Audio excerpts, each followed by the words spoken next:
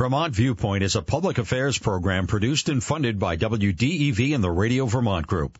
We welcome listener feedback. Email your comments to vtviewpoint@radiovermont.com. Good morning. It's Brad Ferland, your Monday host for Vermont Viewpoint here at WDEV in historic downtown Waterbury. Hope you had a great weekend. We have a great show today. We're going to be talking with Erica Hayes and her dad, Ron Frey. They are the new owners of the Cambridge Market, Ron Frey and his wife, Linda, and they bought the market, and about 3 or 4 days later, the rains came, and the rains came, and the market got flooded. And we're going to just talk to her about how they're handling the adversity of that. And we're going to talk a little bit about this morning in the first half hour about how Vermonters help Vermonters. And in my second segment at 10 o'clock, no stranger to the airwaves, Pat McDonald is my guest. And Pat does Vermont Viewpoint 2 days a week and just turned 80 years old and has been involved in state government for decades and real fabric of Vermont. And we're going to take a spin with Pat and sort of This Is Your Life, Pat McDonald, and learn a little bit more about her and her journey in life and her work ethic and all the things that she's done to help Vermont. It was a nice weekend out there. This morning, typical morning for me, I got up and let our Norwegian elk hounds out, and they like to romp around the yard a little bit. And then I had to bring some hay in from one barn to our sheep, and I didn't let them out to pasture this morning because when I'm not around, they have a tendency to have the grass is greener on the other side of the fence. And once in a while I get a call from neighbors and they go, "Hey, your sheep are out." And of course our sheep think that any yard is their yard. They like to venture out. Yesterday I did go up to East Fairfield, which is a beautiful part of Vermont. It's a farming community, a lot of farming heritage there, but in East Fairfield once a year is the Jig in the Valley, and hundreds of people were there with their lawn chairs, and they're listening to a lot of the musicians that are on the wall here at WDEV playing music, names you'd recognize, Rusty Bucket, the Dale and Darcy Band, Cohen, Rowell, and Lewis, my old friend Danny Cohen, who was part of the Throbulators, of course, and Tyrone Shaw was there.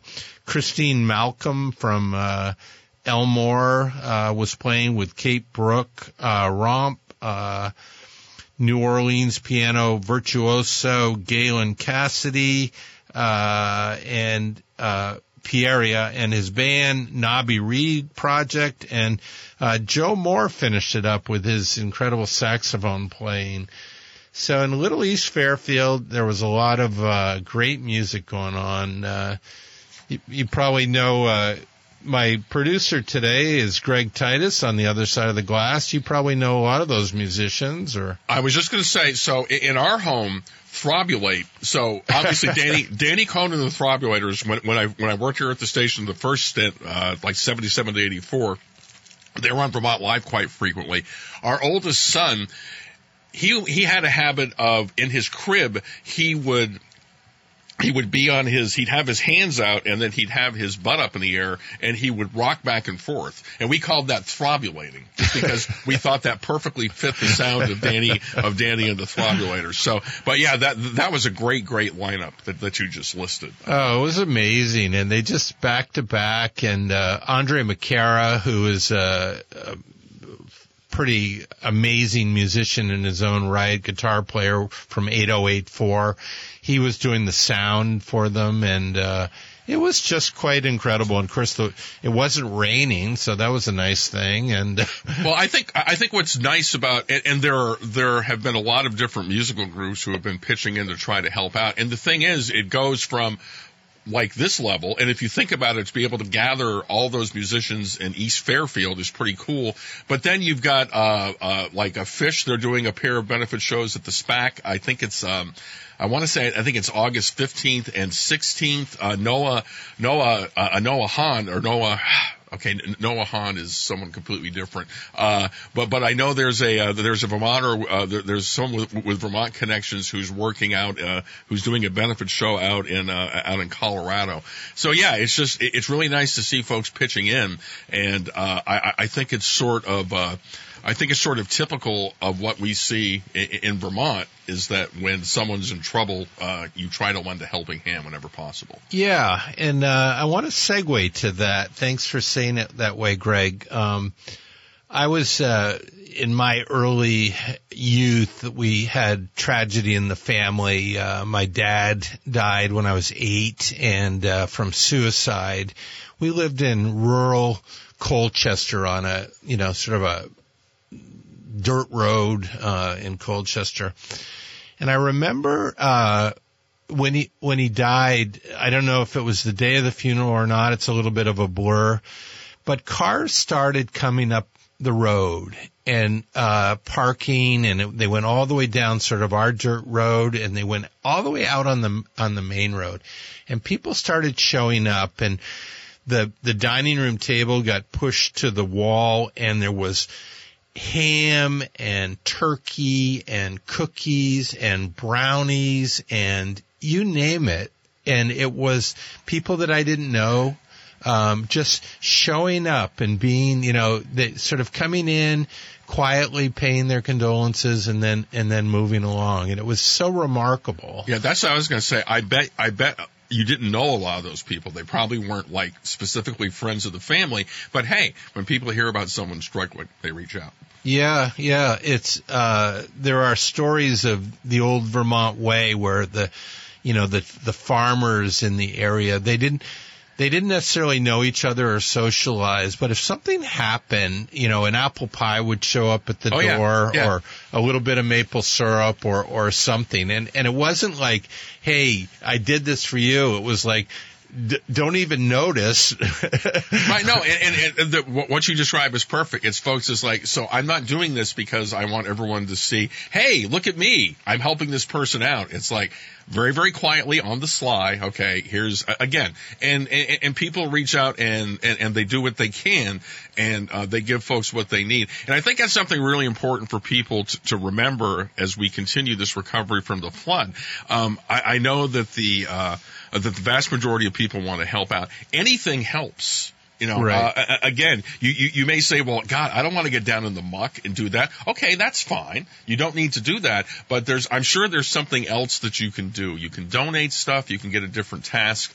But there are always different ways to help. To me, what epitomizes that in Vermont, if you look at our fire and EMT services, those are volunteers for the most part.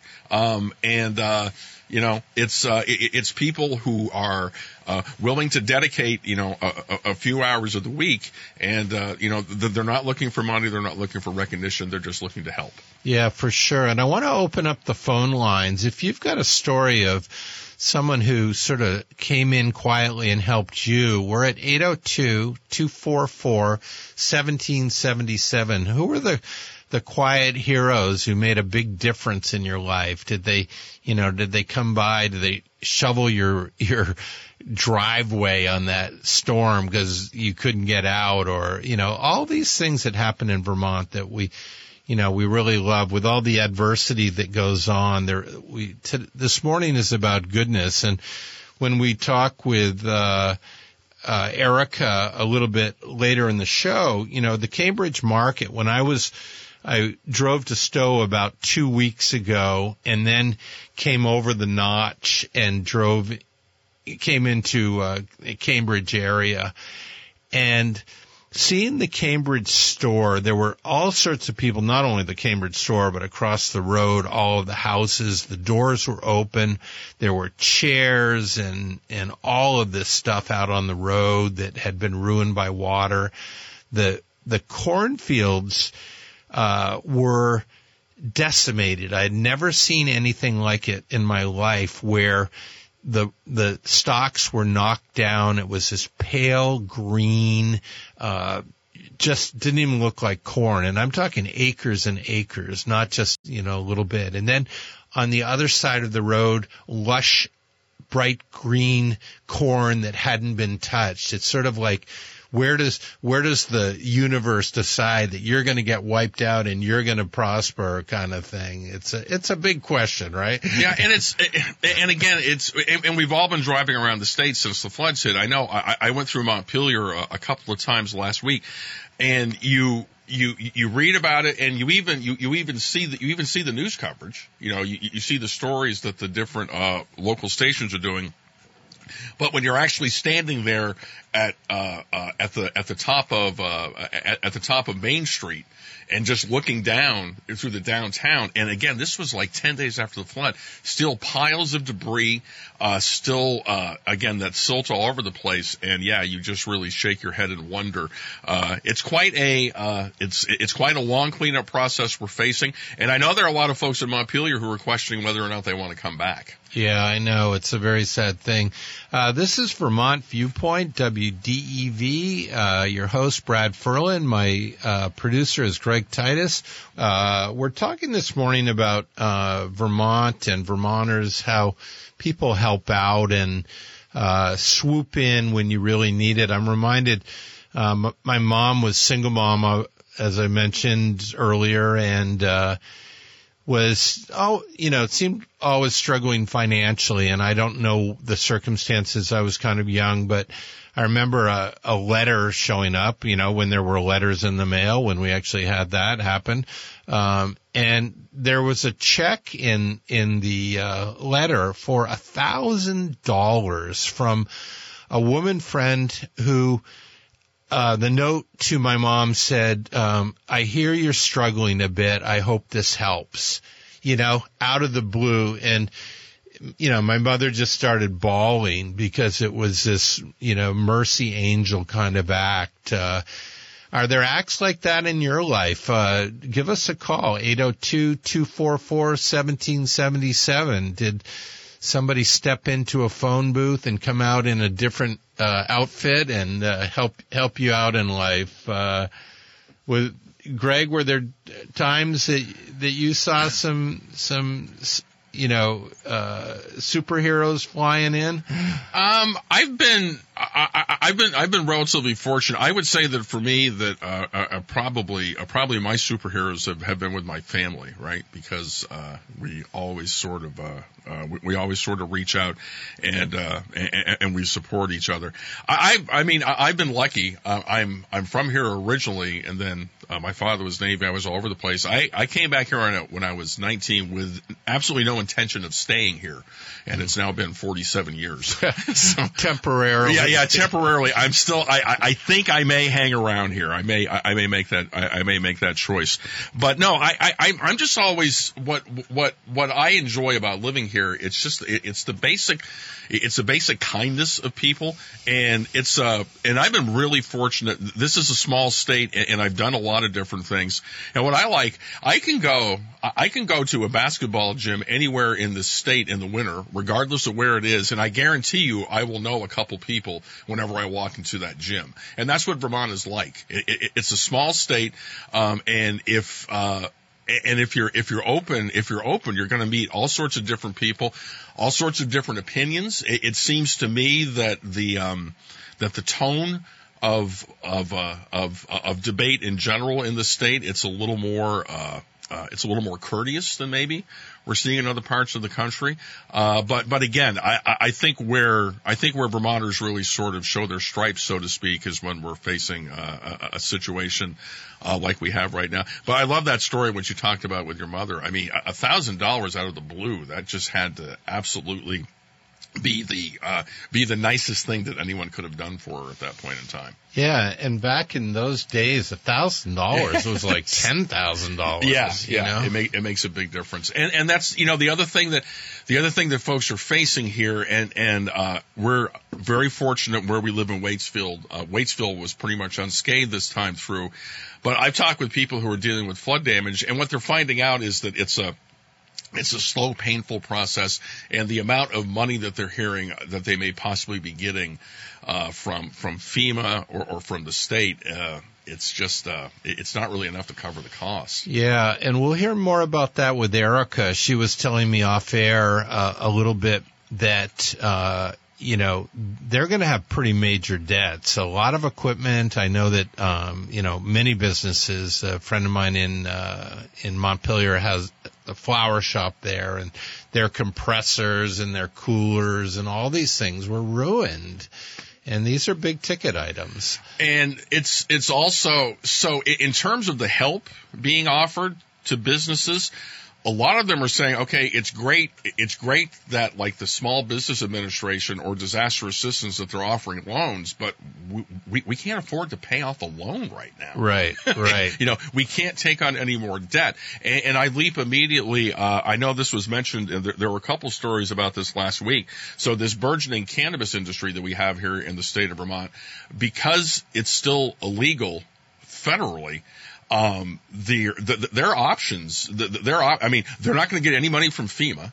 That's not happening. Because, wow. Okay. I didn't know that. Because it's not legal. And you're talking about, obviously the dispensary owners, but also a lot of these growers. I mean, they've lost most or all of their entire crop. Wow. Yeah. So, I know that, So for them, it boils down to locals, right? What they can get. I know, and the other thing, which when we talk about people helping people, how many of these local fundraisers have cropped up?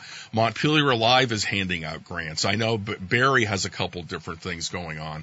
And to me, that's really important and special, because what these people are offering is just what the business owners need. We need money. Yeah. We need some cash right now. Yeah. And folks are really trying to do their best to make that come to fruition.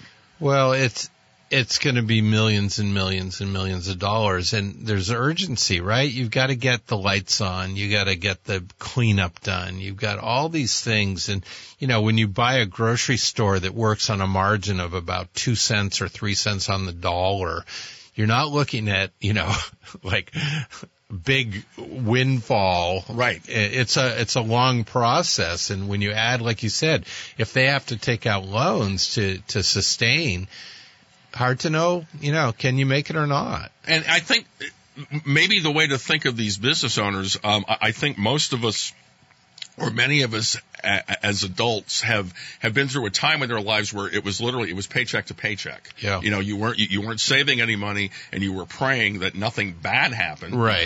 Because you knew that what little cash reserves you may have had, that it was going to deplenish them.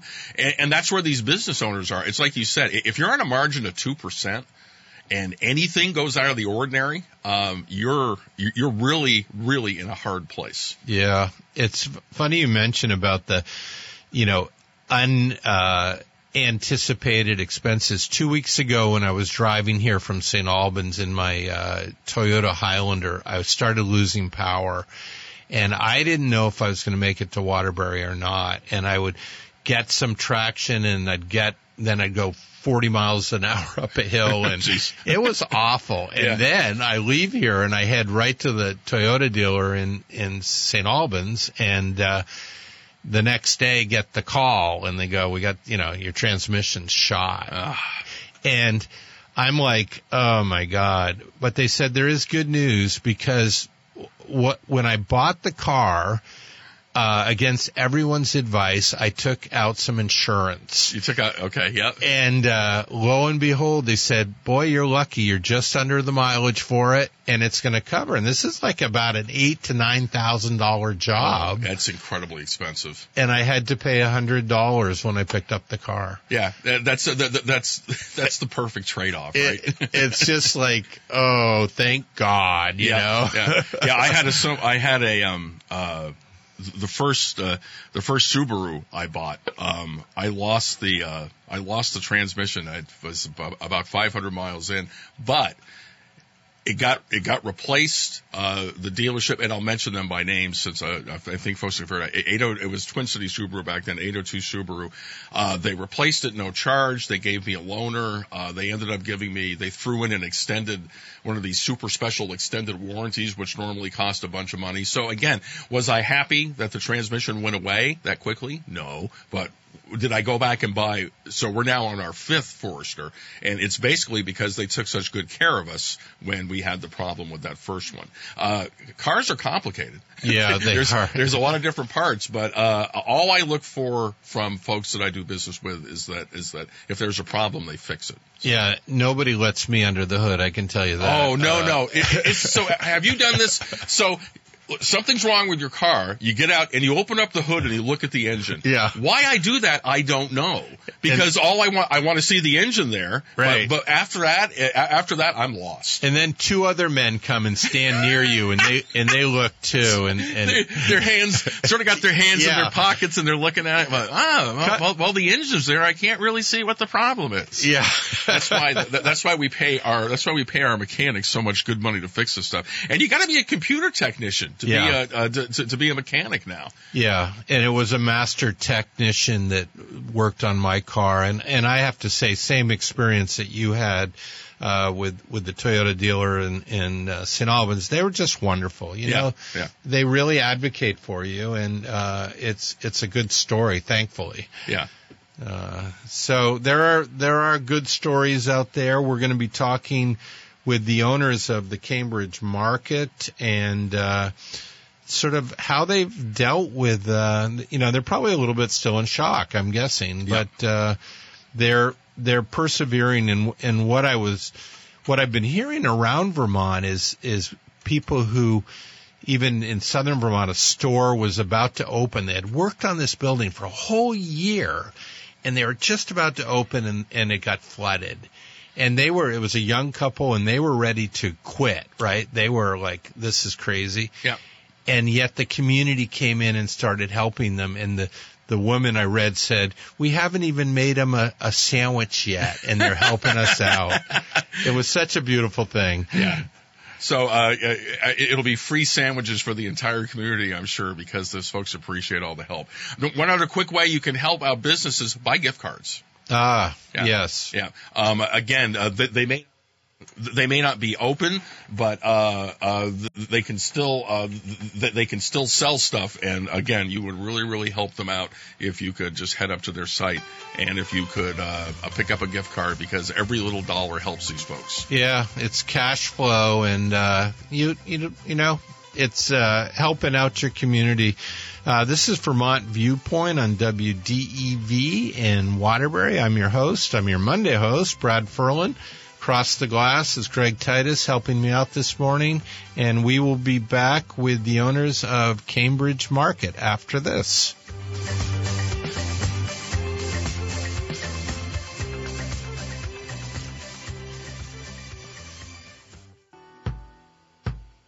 Good morning. It's Brad Ferland, your host on Vermont Viewpoint here at WDEV in Waterbury, Vermont. My producer is Greg Titus through the glass. And on the lines, I have Erica Hayes, who is involved with Cambridge Market. Welcome to the show. Hi, Brad. How are you? I'm very well. How are you, Erica? Good. I also have my stepdad here, Ron Frey, as well. How are you? Yeah, welcome, Ron. Thank you both for taking the time. I know you probably have 1,000 to-do list notes, and it's nice that you join us on the air, so I appreciate that. Oh, no, we appreciate you reaching out. Yeah, so if we can start with Cambridge Market, and then I know that you've got other businesses and stuff we want to talk about, but you became the new owners of the Cambridge store probably incredibly exciting to it's a beautiful store and serves the community, and I've stopped in there many times when I go hiking. I pick up some of the delicious cookies and fruit and stuff like that. And the rains came. Can you walk us through that a little bit? Sure. My wife Linda and I live in Westford, and we were driving to the store that morning, and I was just noticing that even the ditches along the roads coming here didn't even have any water in them. By the time we got here about 5 o'clock in the morning, I could see the river on the other side of the road, and it crept up slowly all morning long, and then around noon, all of a sudden, just kind of happened all at once. It just came up quickly at that point, and once it started pouring into our basement, I knew we were, no pun intended here, but we were dead in the water at that point.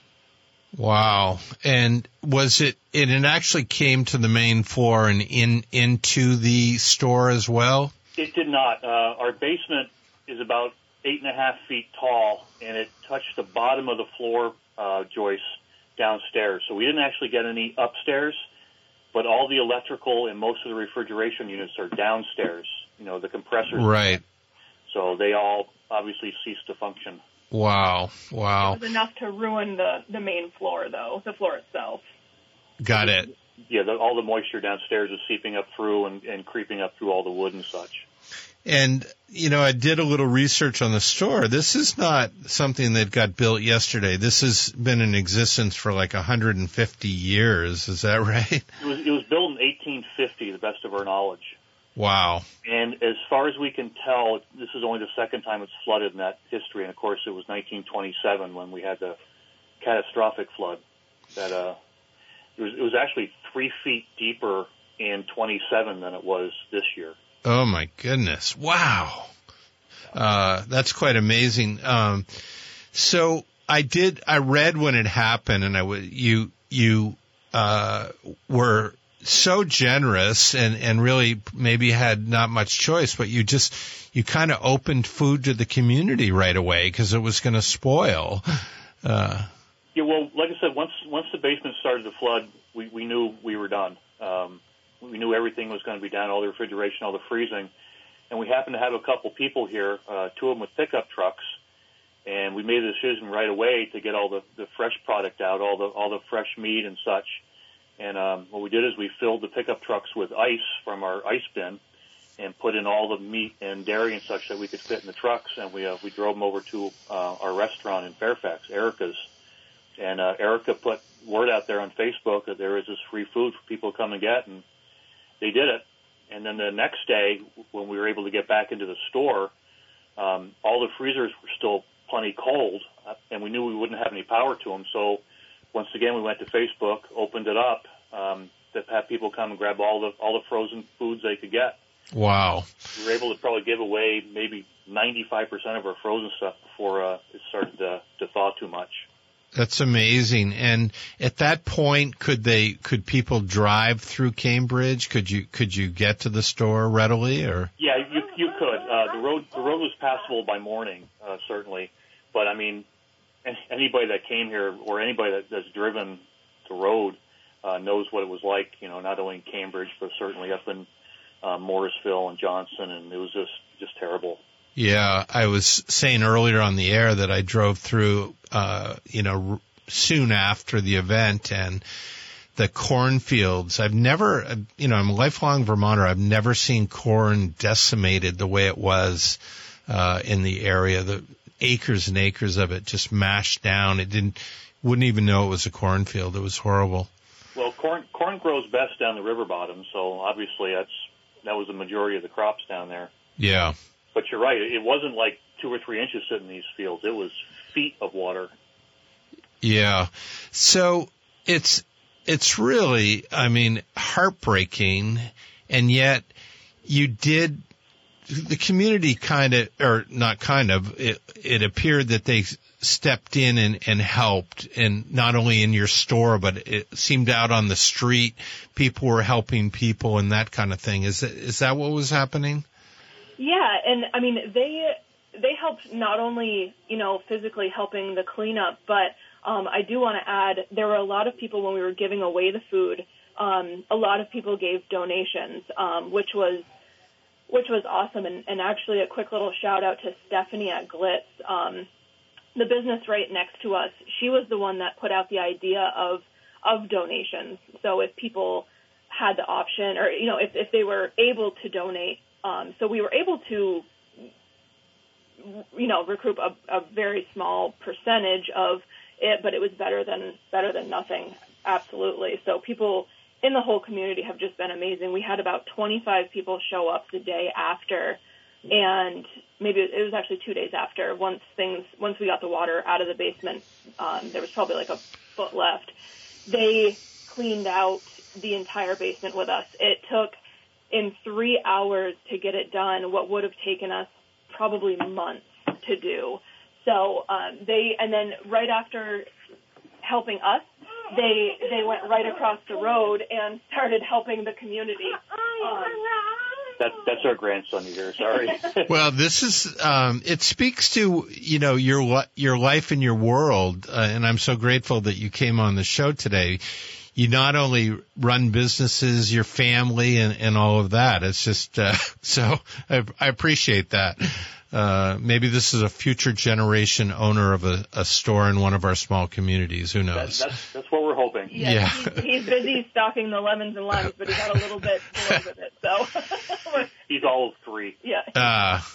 So what did it look like going into a basement? What you said, a 3-hour cleanup. What were people doing? What's the labor around that? We had a lot of back stock down there, a lot of dry goods, as well as we had a 10 by 10 freezer that was absolutely full of product that obviously submerged. And we also do our cans and bottles. We're a recycling center here. So we had a lot of things down there, bags and bags of cans and bottles and such that all were floating. The community, literally, it was like a chain of people. So one person would hand it, and then they just hand it off all the way through the basement, up the stairs, and into the dumpster. Wow. So no one actually there were so many people that were here to help us that very few people had to actually, move with heavy objects. They literally just handed it to the next person. So it was just like this giant chain, and like I said, it would have taken us months to clean it out, and it took 3 to 4 hours just because of all of the help, and we were able to clean out the entire basement. And actually, in lieu of, in addition to that, I would like to thank Myers Recycling. We had ordered a 30-yard dumpster, and about an hour into it, realized that 30-yard dumpster was not going to hold everything. We called over to see if we could get another dumpster while we had all the volunteers, and we were told it would be the next day. Well, about 30 minutes later, the owner showed up with a dumpster for us. So the owner of Myers actually came in and brought us a second dumpster. And so we filled half of that one. So we had 45 yards of things we had to get rid of out of the basement. That is amazing. We're talking with Erica Hayes and Ron Frey. Ron and his wife Linda are new owners of Cambridge Market. They bought the market, and the rains came. The animals were lining up 2 by 2, and it was not the way you had hoped. And you talked about what is in the old days was called the bucket brigade, with people lining up, and they would hand the bucket of water to put fires out. Yep. So what did you know many of the people? You were sort of new to the community, or were these strangers just kind of swooping in? What was that? To answer your question, yes. There were some family members, some friends, and some people we had never even met before. Wow. And certainly some staff members as well. Yeah. So, like I said, we just put the word out there, and Thursday morning everybody showed up, and we had it was just incredible. It was just the outpouring of the community, and I mean not just for this cleanup, but people have stopped by, and just it's been really overwhelming. I say that we owned the place for 3.5 weeks before it was flooded, and the previous owner was here for 31 years and he never even got a wet basement. Wow. It was just terrible timing as far as that goes for us. Yeah. but for the community in general, obviously.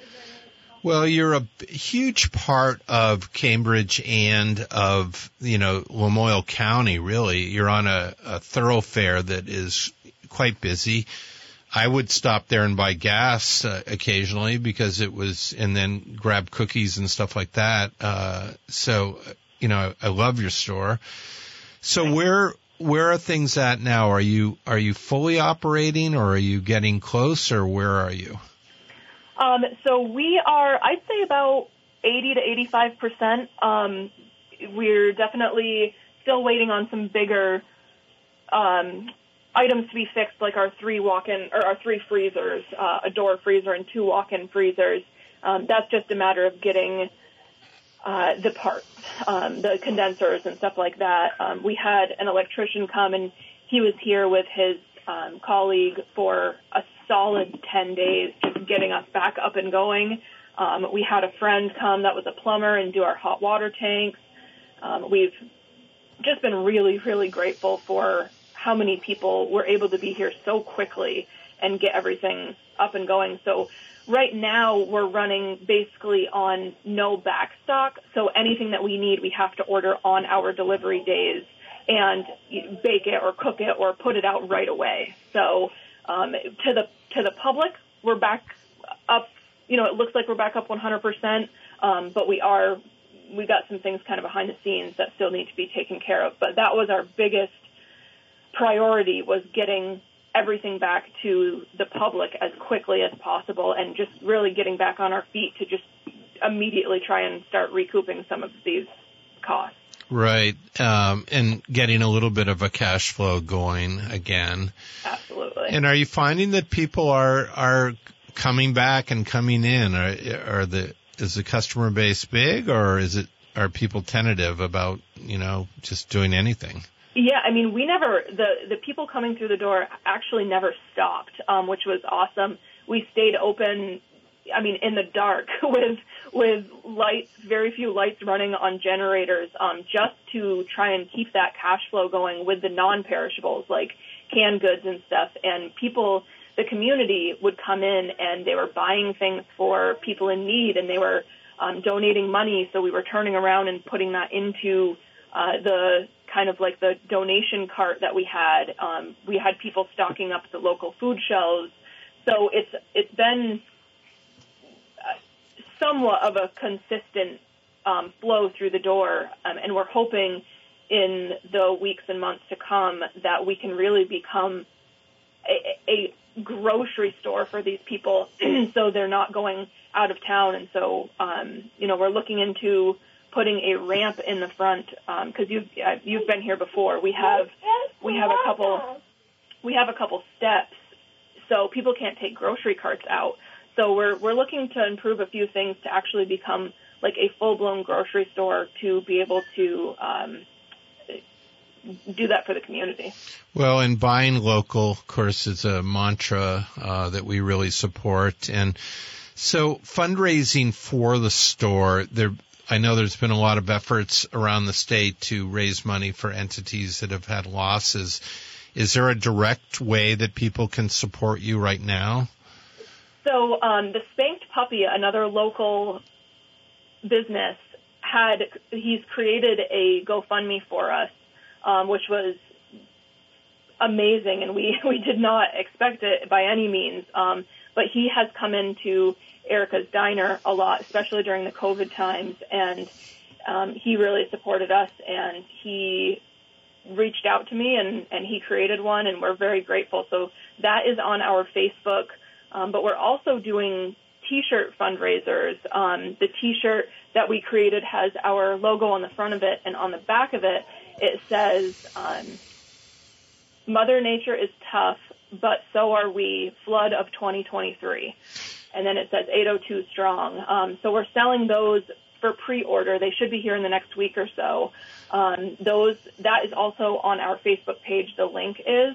So we are, anything above and beyond the cost of the shirt, we're just putting right back into our account to try and pay off these bills and pay to have our store restocked. We've had a lot of people, an overwhelming amount of people come in and literally just hand us cash, which is nothing that we had ever asked for, and they just want us to get back on our feet and get back to normal, and so that they can have their grocery store back. Yeah, my producer Greg Titus and I were talking about that earlier. That just the helping heroes, the angels that kind of come into our lives. It's a beautiful part of life for sure. It really is, and it's very overwhelming because the last thing we ever wanted to do was ask for help. But buying the store and putting everything that we had into it, that Ron and Linda had, even taking money from other businesses just to pay for the down payment, and then 3 weeks later finding out that in order to get back on your feet you need to dump another $250,000 into it, was definitely overwhelming. We still didn't want to ask for anything because that's just not who any of us are. But it came kind of down to the point where we do really need help. And we are looking into the state options, the SBA and everything like that. So we have no doubt in our mind that we will get through it, but there was no way that we could have possibly even thought about it without the community, the businesses and the people. Well, I pre-ordered a T-shirt because I love T-shirts and I love the language you put on it. It's a great shirt. So if people want to help the Cambridge market, they're not asking for help, but we can swoop in and buy T-shirts and you can shop at the store. I love the fact that you're, going to try to even improve the sort of the grocery part of it. And I'll remind listeners that, when stores like this or businesses, they pay for their inventory up front most of the time. When it comes through the door, they write a check. And it really is, it's not easy. And yet they show up at 5 a.m. They open up. They're there for your hot coffee, your donuts, your cookies, and all of that. And Erica, I know you've served a little hash and eggs in your day too, right? Yes, yeah. Well, Ron was actually the cook, and my mom and I, Linda and I, were the servers. So we served it. He cooked it. Yeah. Well, it's a great restaurant in Fairfax. If you haven't been to Erica's, if you want the hometown feel, that's the place to go. And you also have a couple other businesses in Milton. Is that right? We have 2 convenience stores there. We have Fry Deli, which used to be called the Dam Store, and then we have Uncle Ronnie's, which was Milton Beverage. We've had one of them 2 years, and the other, I think, about 7 years now. Oh, right. I didn't realize it was the Dam Store. That's a great little store as well. And so, do you sleep, either of you, ever, or you just sort of? Not as much as we'd like to. Yeah. I'm also a sugar maker. Wow. So yeah. In the spring, Erica and Linda really have to pick up my slack because I'm busy doing that. Amazing. It's a family effort no matter what we do. Yeah, for sure. And, I hear around that getting help is a challenge these days. How do you sort of deal with that and overcome that challenge? Well, challenge is a mild way of putting it. There's just a total lack of help in general, and it's not just us. It's not just Vermont. I think it's nationwide.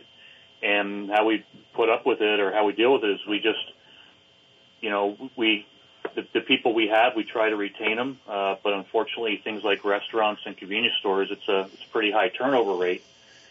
So we wind up working a lot.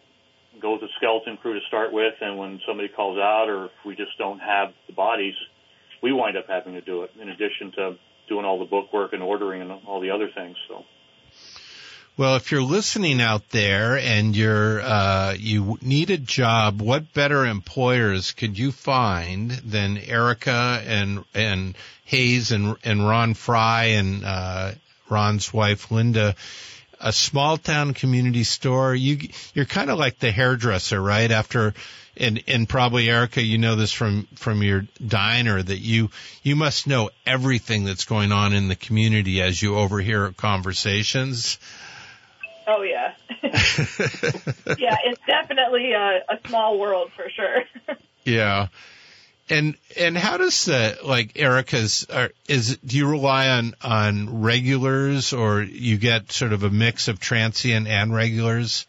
Yeah, we used to, kind of the COVID time really changed things for us. We used to be a very regular-based diner, and we still are. But after COVID, we see a lot of people kind of traveling, more so than before. So we see, I go in now, and I obviously, as you can hear, have a 3-year-old.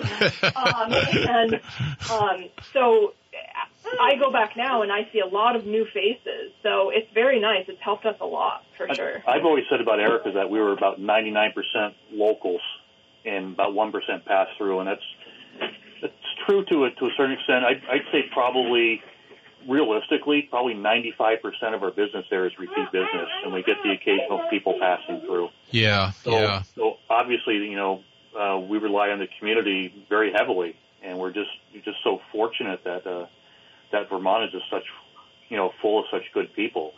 We couldn't ask for a better place to live. Yeah, that's awesome. Can you tell us again how people can donate? I know you're not asking for it, but how can people help you with the Cambridge Market? So right on our Facebook page, Cambridge Village Market, we try and post daily, just giving people an update. But I did pin the posts that have the links in them right on the Facebook page. So instead of trying to give you a bunch of URLs or links or whatever, if they just go to the Facebook page, we really keep everyone updated there. Great. And they can get their T-shirt, they can walk in, they can hand you cash, they can do big shopping. Yeah, really. That's really what we're looking for. If you want to support us, come on in and buy some stuff. Yeah. We don't want free money, but we would love to have some of your hard-earned money and you go home with some food. Yeah. And that's at all 4 of our businesses. Not just at the market, but, support at all 4 of our businesses helps us everywhere. It's keeping the cash flow is definitely is what is going to keep us afloat. Well, we've been talking this morning with Erica Hayes and Ron Frey. Ron and his wife Linda are owners of Cambridge Market that flooded. We wish you the very best, and I hope to have you back in a while for a positive update about how things are going great for you, because that's what we really hope. If you have us back, I'm sure it will be a positive update. Awesome. Thanks very much. Thank you so much, Brad. In decades past, you opened a business, hung out your shingle, and the customers came. Today, hanging out your shingle means creating an engaging website. The modern consumer is using the internet to find businesses like yours. Are you positioned so you'll rise to the top of their search? Let the Radio Vermont Group Digital Services work with you to make sure you're visible online and to target your marketing to location, demographic, and interest. Learn more at rvgdigital.com. Good morning. This is Brad Ferland, your host for Vermont Viewpoint. I'm your Monday host, and we're going to be talking to another host in a little bit. It was really nice to talk to Erica and to her stepdad, Ron Frey, Cambridge Market owners. They own it for 2 weeks, and then all of a sudden the rains, the river rise, their whole basement is flooded, and they're in survival mode. They're going to make it. I can hear it in their voices, but it's not easy. So anything you can do to help them along the way, that'll be great.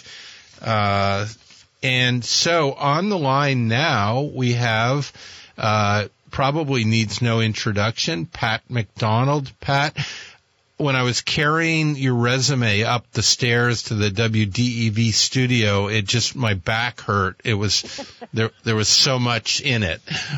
Not only that, Brad, I forgot 2 positions I had in state government. I'm reading this thing going, wait a minute. It's just too much for any one person to remember. I know. We talked earlier. Greg and I were talking about people who step into phone booths and fly out with a uniform on, and you've been doing that your whole life. Yeah, we just keep working. I have trouble with the word retirement, and thanks for putting my age right in the announcement for the show, Brad. have to talk to you about that. Well, there was a Facebook post. There was. I put it out. I think it was out there. Yeah, no, it was. I don't know why. I kept talking about it. I think the last time I remember thinking about an age was when my cousin turned 40, and I don't know how young I was. And I'm looking at her going, dear God, it's over. 40 years old. Why are you even here? And now I'm twice that, so... Right, and amazing, and I can't wait to do the interview when you're 100, and we'll share some pudding. yeah, right, gum it. Yeah. So you've had a remarkable career. You came from out of state to Vermont back in '88, and really became a fabric of your local community and the greater state, dealing with several governors, dealing with state government, and all of that. Was that did you have a design on that when you came? Were you thinking, I'm going to be part of Vermont state government, or what happened?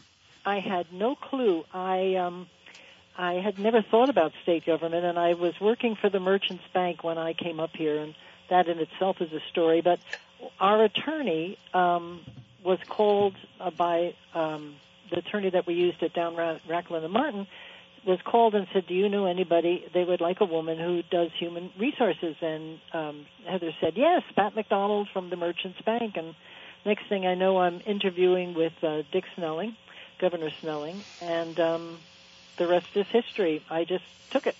I just thought, how exciting is that? I was doing human resources at the Merchants Bank, and thought, what a great opportunity. I think all of my jobs, if I may, and a little advice to folks, something comes along, I took advantage of it. I just did it, and I look back and I go, good grief, lots of stuff. But it's been fun. So you were Commissioner Personnel for motor vehicles, and then and that was with Governor Snelling, as you mentioned, and then Governor Dean made you Secretary of Transportation, which is... Nope, actually, let me just back up a little. I worked for Governor Snelling, Governor Dean, and Governor Douglas. Governor Dean actually made me Commissioner of Motor Vehicles, and I served in that for quite a while. And then Governor Douglas appointed me to Transportation. Got it. In between, I did Deputy of Education, and I went back to Commissioner of Human Resources with Governor Dean. At one point, I was in education, and they asked if I would come back to Human Resources because they couldn't find anyone. So I said, sure. So bounced around. And what was it like? Different personalities for sure.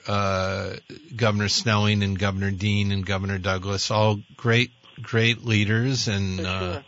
great. And you're right, all different. Yeah, but very different. Yep. Did you have to adapt to style, or how did that work? No, I think they were the governor, so what they wanted and said is kind of what you did. You could argue with them in the room with them, and I did. But the minute you walked outside the room and the door closed, you were on the governor's page and presented what he wanted presented. Governor Snelling, I think, was his memory, and the same with Jim Douglas. Their memories just amazed me. When they'd be we'd be sitting around like Governor Snelling in a semicircle when there was a press conference, and he'd point at you and you do your thing. You go, personnel is blah, blah, blah. At the time with Governor Snelling, we were doing a big downsizing of a couple of hundred positions. So what I brought to the table, he had to present to the press. And he would go out there with no notes, no nothing, and would just nail it. And Governor Douglas was very much like that as well. Yeah, and of course, Governor Dean would kind of make mistakes sometimes in the press, and I would too, and he would never get mad at me because Governor Snelling never made mistakes, and if I made one, he'd be a little annoyed at me. But Governor Dean was great; he was fun to work with. Wow, we have a caller on the line. I want to welcome Lon to the show. Well, thank you. I just want to say that Pat McDonald is incredible. She doesn't just fly out of phone booths. She is somebody that actually gets out and about and looks around her and sees things and knows things, and therefore she's amazing in that aspect.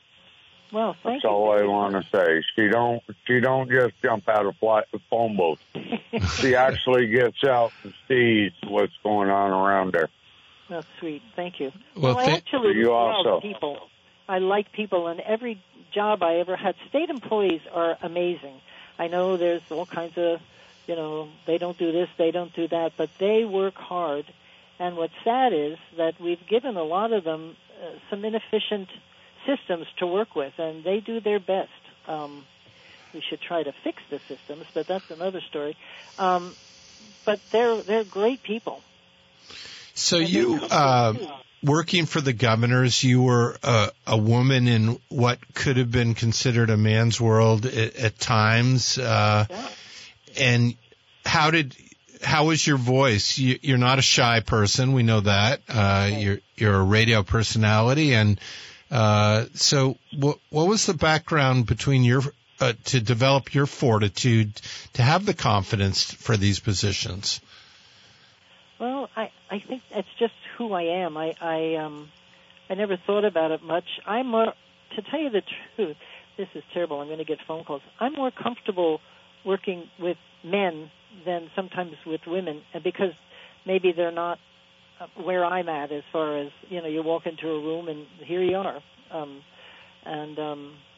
I enjoy that role. I really do. I enjoy speaking, like you just said, about, I've been, presenting to the Sheridan and the big conference rooms, and I just enjoy the whole thing. I get a big kick out of it all. And you work hard. These jobs are not for the faint of heart. All of these jobs, the appointed positions, they're 24/7. Many vacations. I've had my computer in the back of my motorcycle when we've been riding around. Yeah. And a lot of work. And we know, even in recent times with COVID and with now this recent flood, the rains and the flooding, that state government plays a big role, and we rely on that. And it's like the commissioners and the secretary and the governor and lieutenant governor, all of these people play a very important role in that. And you were part of that. Yes, I did. As a matter of fact, I was telling my husband, because I'm not necessarily part of it on this time, and I felt like I should be doing something, doing something. So, but then I found out that I really am 80. I went to help somebody dig out mud in their house. I went home not in such great shape, so I'd have to do a sitting down sort of help these days. We're talking this morning with Pat McDonald. You all know her recently as a host of Vermont Viewpoint here twice a week. She was long time, many state positions. And Pat, as I mentioned, I needed a pack horse to bring your resume up the stairs here at WDEV.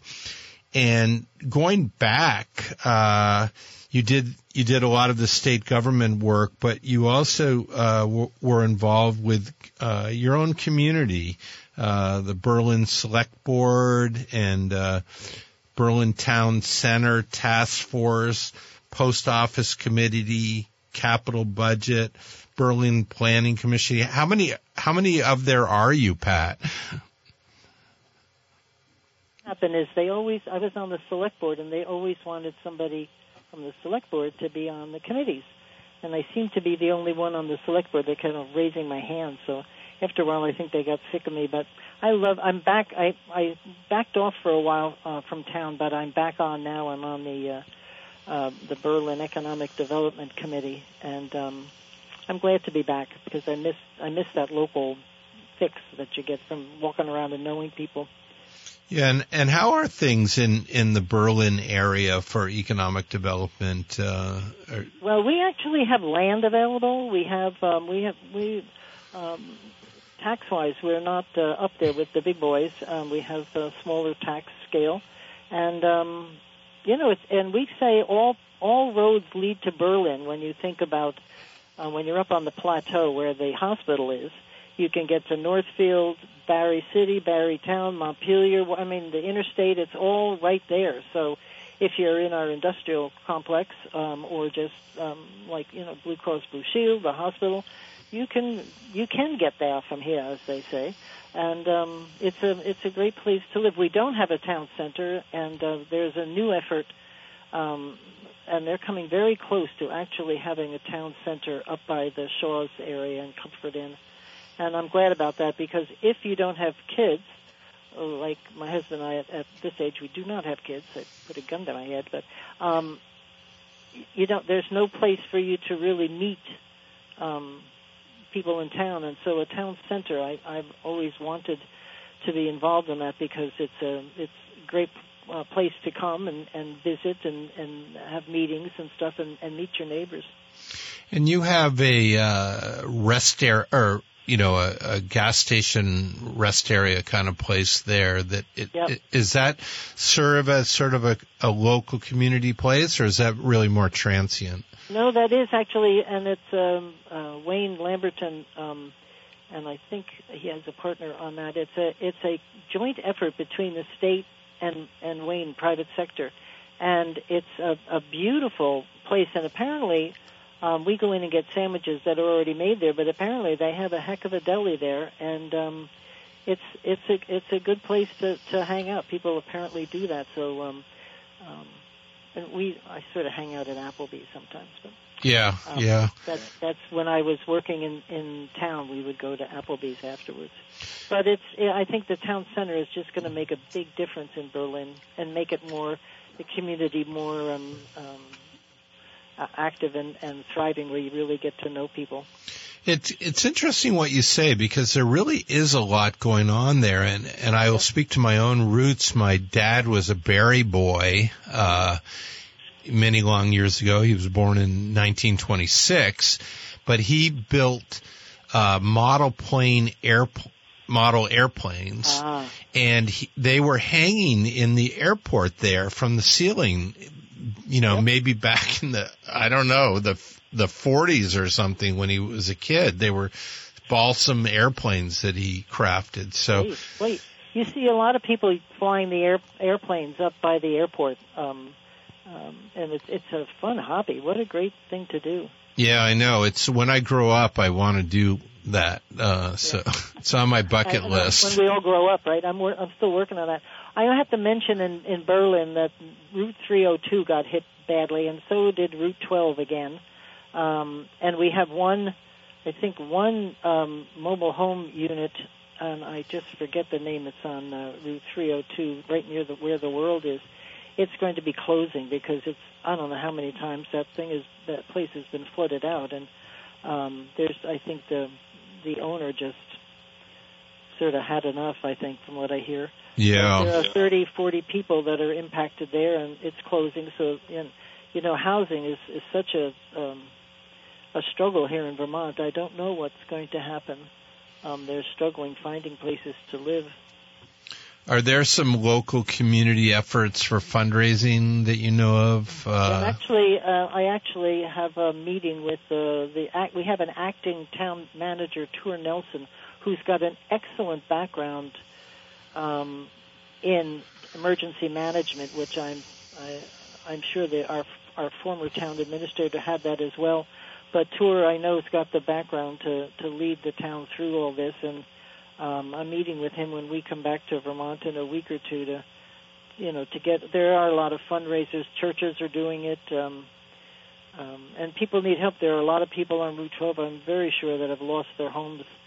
And I understand that I'm having tomorrow on the show the gentleman from SBA is going to be talking about the grants, which is a good word as opposed to loans, but grants and loans that they have available for individuals, renters, which is a very important word, and businesses. So that's on tomorrow's show. Oh, well, that'll be great to hear, and we're hoping for Vermonters that the money comes through quicker than, sooner than later, because when we were talking to... So much mud, Brad. I've been in a couple of these floods, and I know I was in 1970, I can't remember, that's not right, 1990, whenever we had a big flood in Montpelier, and I'm Governor Dean told me to get everybody at town, so I'm in my office calling everybody, and finally the firemen had enough of me because I wouldn't come out of the building, and they literally dragged me out, and the water, the good thing they did it when they did, because I'd still be there, the water was rising high. It was pretty scary. Amazing. We're talking with Pat McDonald, the host of Vermont Viewpoint here at WDEV. If you want to join the call, join the conversation, 802-244-1777. If you're a member of the Pat McDonald fan club, which we all are, give us a call and chime in. So, Pat, you did a stint for a couple terms in the Vermont House as well. And what was that experience like? I loved the legislature. It's lost a little bit of its ability to compromise these last few years, especially this last year. But when I was there, it was the art of the compromise that ruled the day. And I had, and it didn't matter whether you had Republican friends or Democratic friends. Most of my friends actually were Democrats. I hung out with this group of ladies and went to dinner and hung out with them. I was in House Education under Janet Ansell for a while, and then after Cole Hudson passed away, and GovOps, if you remember that, I took his place in GovOps, which is a little more what I was used to, because GovOps takes care of state government, and I knew that much better than I did on education, although you learn quickly once you're in those committees. But it seems to me, maybe I'm wrong, but it's just a little different these days. It's sort of my way or the highway sort of approach, and I'm sorry for that. Well, you penned a piece back in 2018, Politicians Should Set Aside Politics, and you remind me of Governor Salmon, who I became acquainted with in working with Vermont Yankee for almost a decade or more. Governor Salmon was from that area and was a real supporter of nuclear power and baseload power, and he would say exactly what you're saying. He that they would disagree, the Democrats and the Republicans in his day, but when push came to shove at the end of the day, they'd set aside their differences and try to do what was right for Vermonters. Well, I really believe that every legislator wakes up in the morning trying to do what he or she believes is the best for Vermont. But there is always different ways to do everything if you stop and think about it. And if somebody's truly objecting to something, if you just sit down and use the old noodle, you'll come up with a way that makes everybody maybe not thrilled, but comfortable with what you're doing. Yeah. And I know for a fact that a couple of legislators left. They told me they left because we have lost the art of compromise, and they weren't so comfortable in the my way or the highway approach. And you're a lobbyist as well, one of your hats. There's certainly a lot of lobbying happens in Montpelier, and legislators I talk to say that they get provided a lot of useful information from lobbyists, but is there also a downside to that in terms of just how government operates?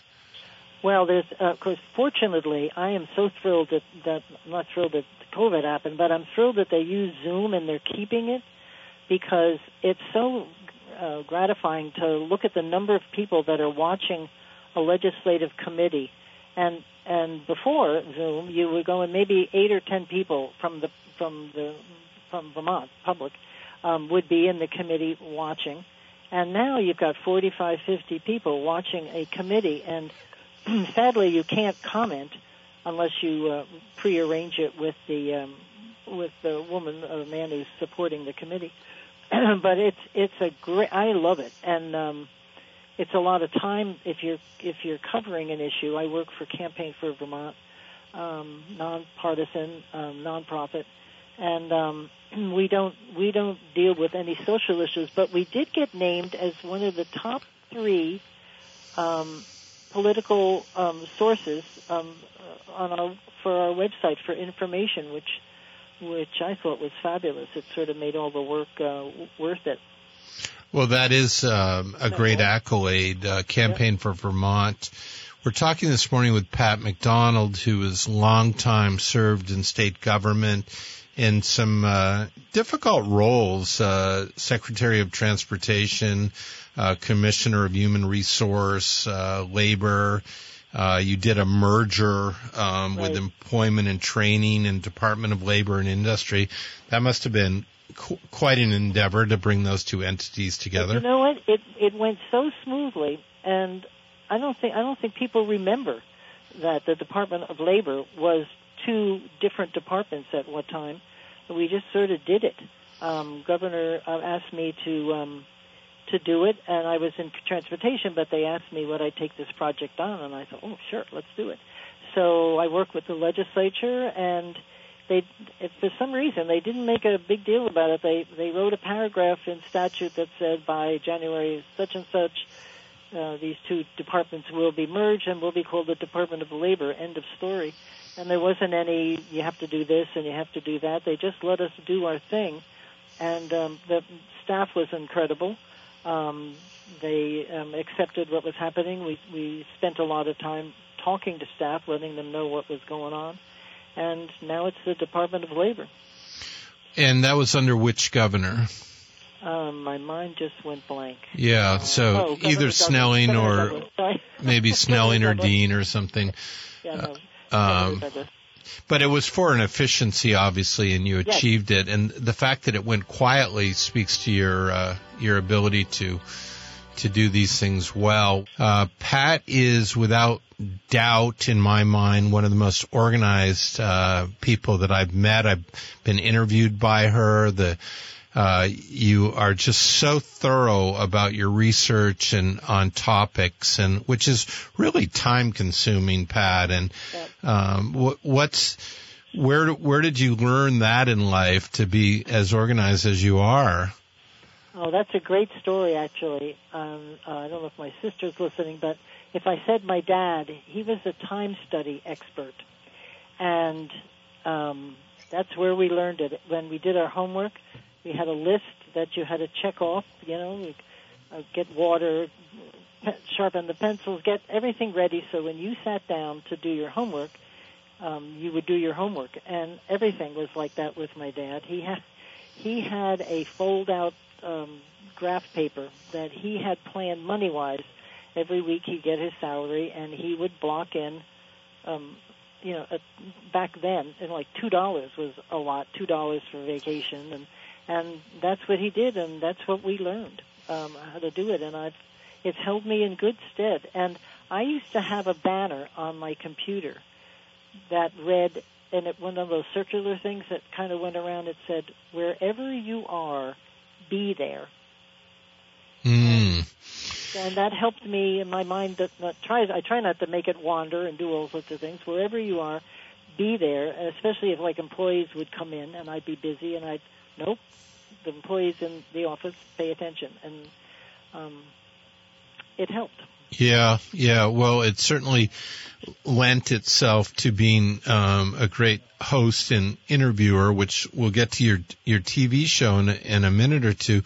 So was your dad strict? Was he I love the whole, and I've had a lot of guests here over the last year who, the apple didn't fall far from the tree with good attributes. And it sounds like that's what your dad was. I think he wasn't strict so much as high expectations, and was disappointed if we didn't quite reach those expectations. And you didn't want to disappoint him. Yeah. So he wasn't strict in that kind of sense. I think Mom was more the disciplinarian than my dad, but you just didn't want to disappoint him. And your mom a strong woman like you are? Yep. Yes, she is. Yep. Yep. Yeah, she is. She moved here she has a lot of friends here, had a lot of friends here in in Vermont because we encouraged her after my dad passed away to move up here when she was, quote, young. She died at 93, but when she was young enough to make friends, so that as you got older and perhaps not able to get around as much, you had a group of friends around you. So she enjoyed it here very much and volunteered at the library. They all knew Ursula Zeller. They just knew her, and she won an award for her volunteering. Wow. She made the community hers. Yeah, well, you both did. I mean, I hear stories of, people who come to Vermont from other places, and there's a little bit of an angst sometimes about feeling accepted or not, but you didn't even allow for whether you were accepted or not. You just went right at it, didn't you? Just did it. Did your thing. We have Forbes from Corinth on the line. Good morning to you, Forbes. Hi, Good morning. How are you? Doing well. How about yourself? Comments from the peanut gallery. When you can walk away from your radio, like at my home or many others, and have learned something from your presentations, I think that's a real positive note. So hats off to both of you or anyone that participates in this, whether it's through programming with WDEV, but we do appreciate it, and the amount of information that you bring forward is always welcome. That's great. Thank you, Forbes. I know you've called the show once or twice, and I appreciate that. Yeah, and we appreciate your input too, Forbes. So thank you for your comments on that. And it's interesting. Radio. We know that the newspaper industry is struggling a little bit, but we really feel like radio is such a part of the community, and callers like you, Forbes, are part of radio. So we appreciate you. Well, you're our link. That's great. Great. It's hard to know what to put on, though, Brad, isn't it? Yeah, it's our minds wander a little bit, don't they? Well, when I get myself into trouble is when I talk politics. I have to be more careful. This last year on a couple of bills, I got very disappointed in what the legislature did and how they did it, and I have to get over myself. Well, we're all part of the fabric, and I think that we have to voice, when we can. And it's like you said earlier, Pat, and like I so respected Governor Salmon in that, let's do this together. Let's look for positive results and positive achievements, like we're seeing in the aftermath of a flood. That people have this goodness about them, and helping is a lot better than throwing criticism at things. And you've been great at that. My first story about the legislature, about Democrats and Republicans, as I said, I hung out with Jeanette White, with Donna Swaney, just a couple, Alice Emmons, and that was sort of the group I hung out with. And we got on the floor. And they all voted yes on something, and I voted no. And I thought to myself, oh, my God, they're not even going to talk to me, because I never been in that position. And I got off the floor, and it was like nothing happened. And they didn't care. And, well, I'm sure they care, but they didn't let me know they cared. And it was wonderful, and we all had lunch, and there you go. Yeah. And that's the way it should be. Why not? That is the way it should be.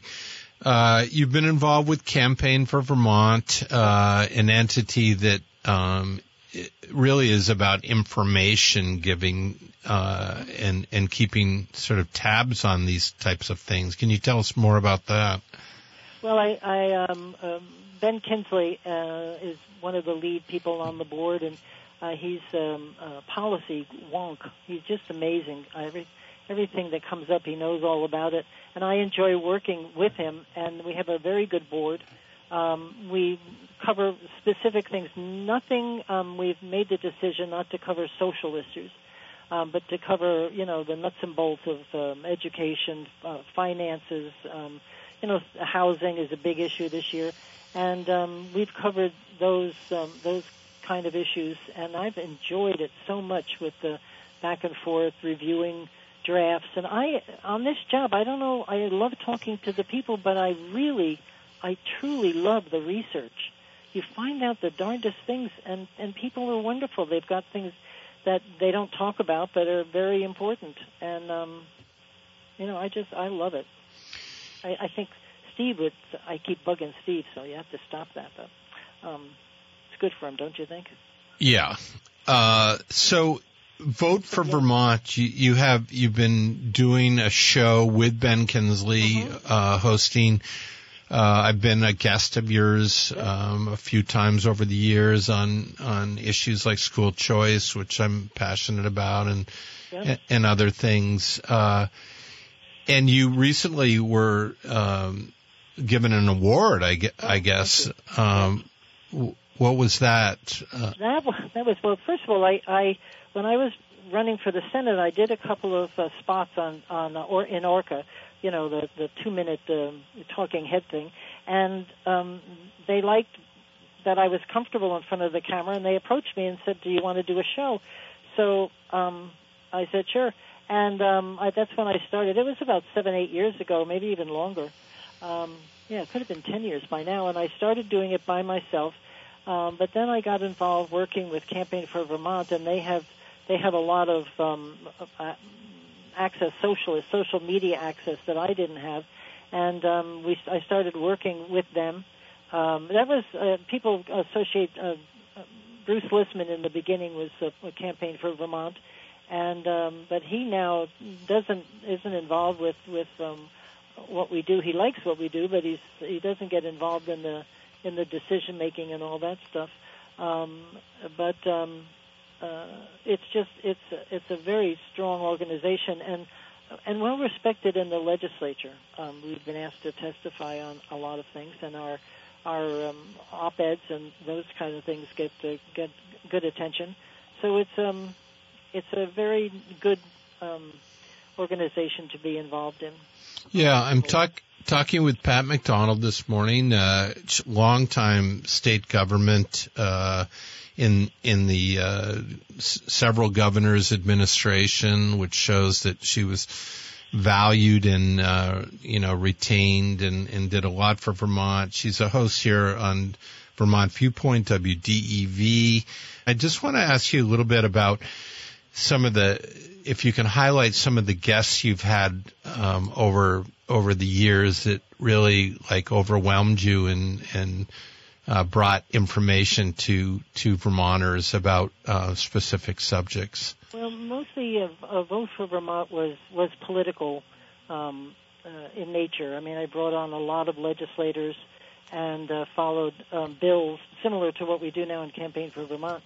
And so I had, the governor, I had Lieutenant Governor Zuckerman, Governor Scott on the show, and we had Matt Coda. There were some that I would always invite back, Matt Coda from the Fuel Dealers Association, and now he also represents the Vermont Automobile Dealers Association. And there were some that Dave Kelly, that I always they had such a broad knowledge of lots of stuff, so I would rely on them. But I think, and I tried very hard, Mary Beersworth, two of my favorite people of all time are Sue Mittner and, oh my God, she's going to kill me, I just forgot her name. That's the 80-year-old thing. You had mentioned Mary. Yeah, Mary Beersworth, but Mary Moulton. Oh, sorry, Mary. I love her so much. The two of them, they were on the show, on my radio show a while ago, and they came into the studio. And I told my husband, we were in Maine, I said, I got to go back for this. I have to be in the studio with those two because I just admire them. They are two women that I totally admire, and their energy, and they live what they preach. I mean, they live for their people that they serve. And you do walk the walk because you've just mentioned individuals who are diametrically different political parties, yet for sure. it was informational. And did you feel like you weighed in politically, or did you try to stay in the neutral zone, or how did you handle that balance? There are a couple of topics, and I added one this year that I just can't keep my mouth shut. But most times, 98% of the time, I can be very neutral. And as a matter of fact, I remember one of the legislators used to tease me all the time because he said, "You sound like you agree with everything." I said, "Well, I just say, oh, okay, that's interesting," and I try to keep it very neutral. But there are a couple of topics that would get me going, and so I had the head of the Democratic Party on one time, and I said to him, "We will have a great show as long as you don't mention these two topics. If you don't mention them, we're good, because once you mention them, just watch out." So he laughed, and he did, and we had a great show, and I actually learned some things. I do listen and learn some things. People don't listen anymore, do they, Brad? If you just listen to the other side, and I think if you can explain why you do or don't like something with some logic, that the other person won't be quite so volatile or back, that they understand you've got a reason and you can explain it. And I think that's what we need to do, is chat, talk to each other. Well, I experienced that. Asher Crisp, who you know, and Charlie Papillo and I did Travels with Charlie. We did 40 video episodes, and we would bring 2 guests on for each show that were really diametrically opposed. Yeah. And what we found, was people could agree. If they weren't coming at each other, as Asher would say, if they don't come at each other with a bayonet, if they come at each other with a bouquet, then you can have a civil discussion, and you can actually, impact some positive change. And you've certainly been a big part of that. Well, we used to say the best bill is the third bill: your bill, my bill, and the compromise bill. And sadly, we've lost that third bill. I don't know where it went off to, but it's gone now. Well, we will both advocate for more of that. And I will say last night at about 10 o'clock, I sent an email to Governor Douglas and asked if he would be interested in calling, because I think he's a big fan of yours today. And he's... I got an email back last night at 10:15 at night from him, and he said he was in a bank meeting all morning long and wouldn't be able to call, but sent his best to you. And this is Vermont. A former governor at 10:15 is, emailing back little old Brad. So I think it's quite amazing. I used to I worked 25 years before I came to Vermont in the private sector. I worked for Ciba-Geigy Corporation, which is now Novartis. I worked for Elizabeth Arden in New York City on 5th Avenue, and Miss Arden was alive and well. But at Ciba-Geigy, when we go to Albany, they told us what to dress. They prepared us what to say, what to do, and it was like it was like we were little robots going up to Albany. Here in Vermont, you can just say hi and explain your problem to the legislator. And the first legislator I met back in 1988 when I was first starting it was Bill Doyle. And Senator Doyle just took me under his wing, as he has many people, and it was just amazing to me. And you can just go and talk to him anytime you want. And I had prepared my very first speech. I was going up with people from AIV, Associated Industries of Vermont, to talk about plant closings. And I had a prepared speech, and I sat down at the table, and I looked around, and I went, I'm not doing this prepared, to myself. I didn't say it out loud.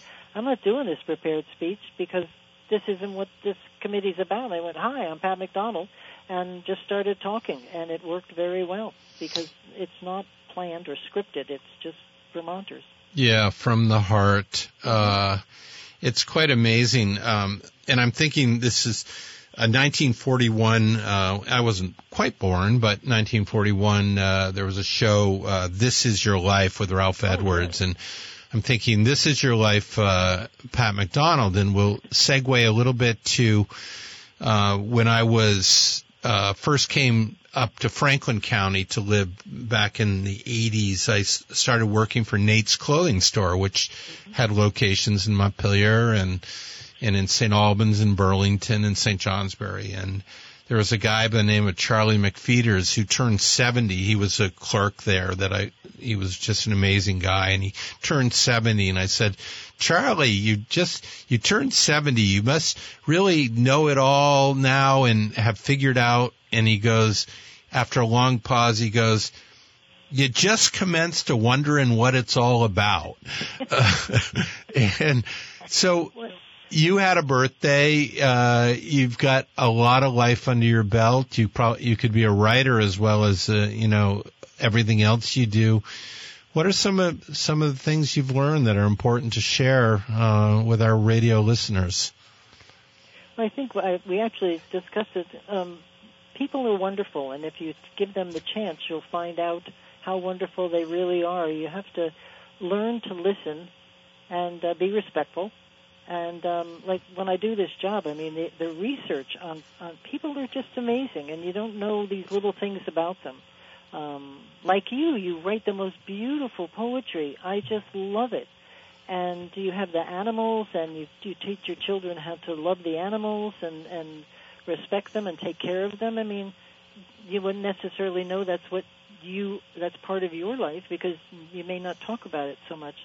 And I think people just, you have to also learn how to cook and eat really well. I like eating, but that's another story. Except garlic. You told me. Yeah, don't bring that. That is, I don't know why I said that on the air.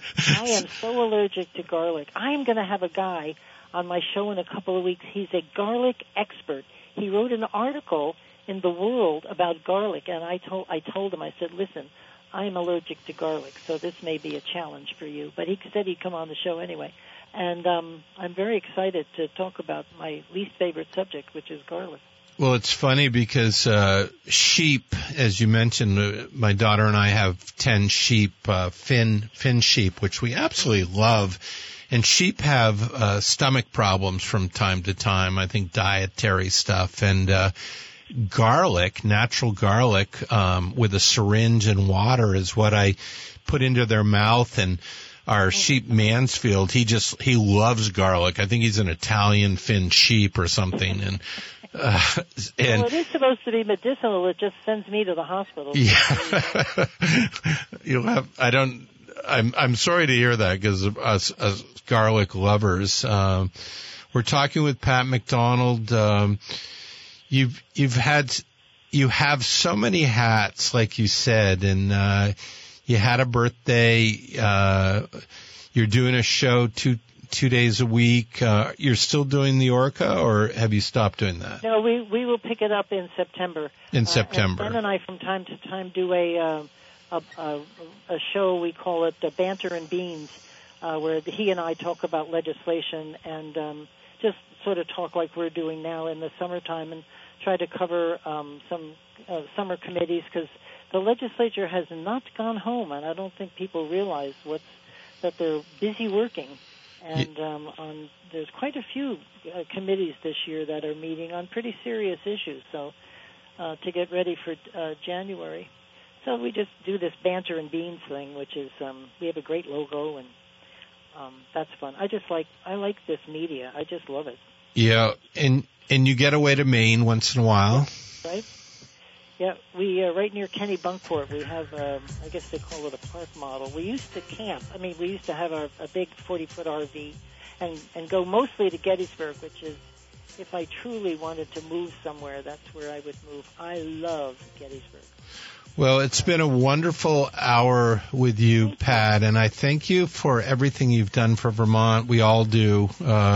You're just an amazing woman and amazing host of Vermont Viewpoint, and you keep politics in check for people, and that's a wonderful thing. So thanks for being my guest. Thank you very much for asking. It was a real pleasure. Thanks, Brad. Yeah, it was fun. This is Brad Ferland, Vermont Viewpoint. Remember, there are 2 full moons in August, the Sturgeon supermoon and a blue supermoon, and I have the Blue Moon Farm, so these are important to me, and we look forward to recovery in Vermont, getting past the rain, getting our businesses back in check. Help your local businesses shop and help them out, and we will see you next week on Vermont Viewpoint at WDEV.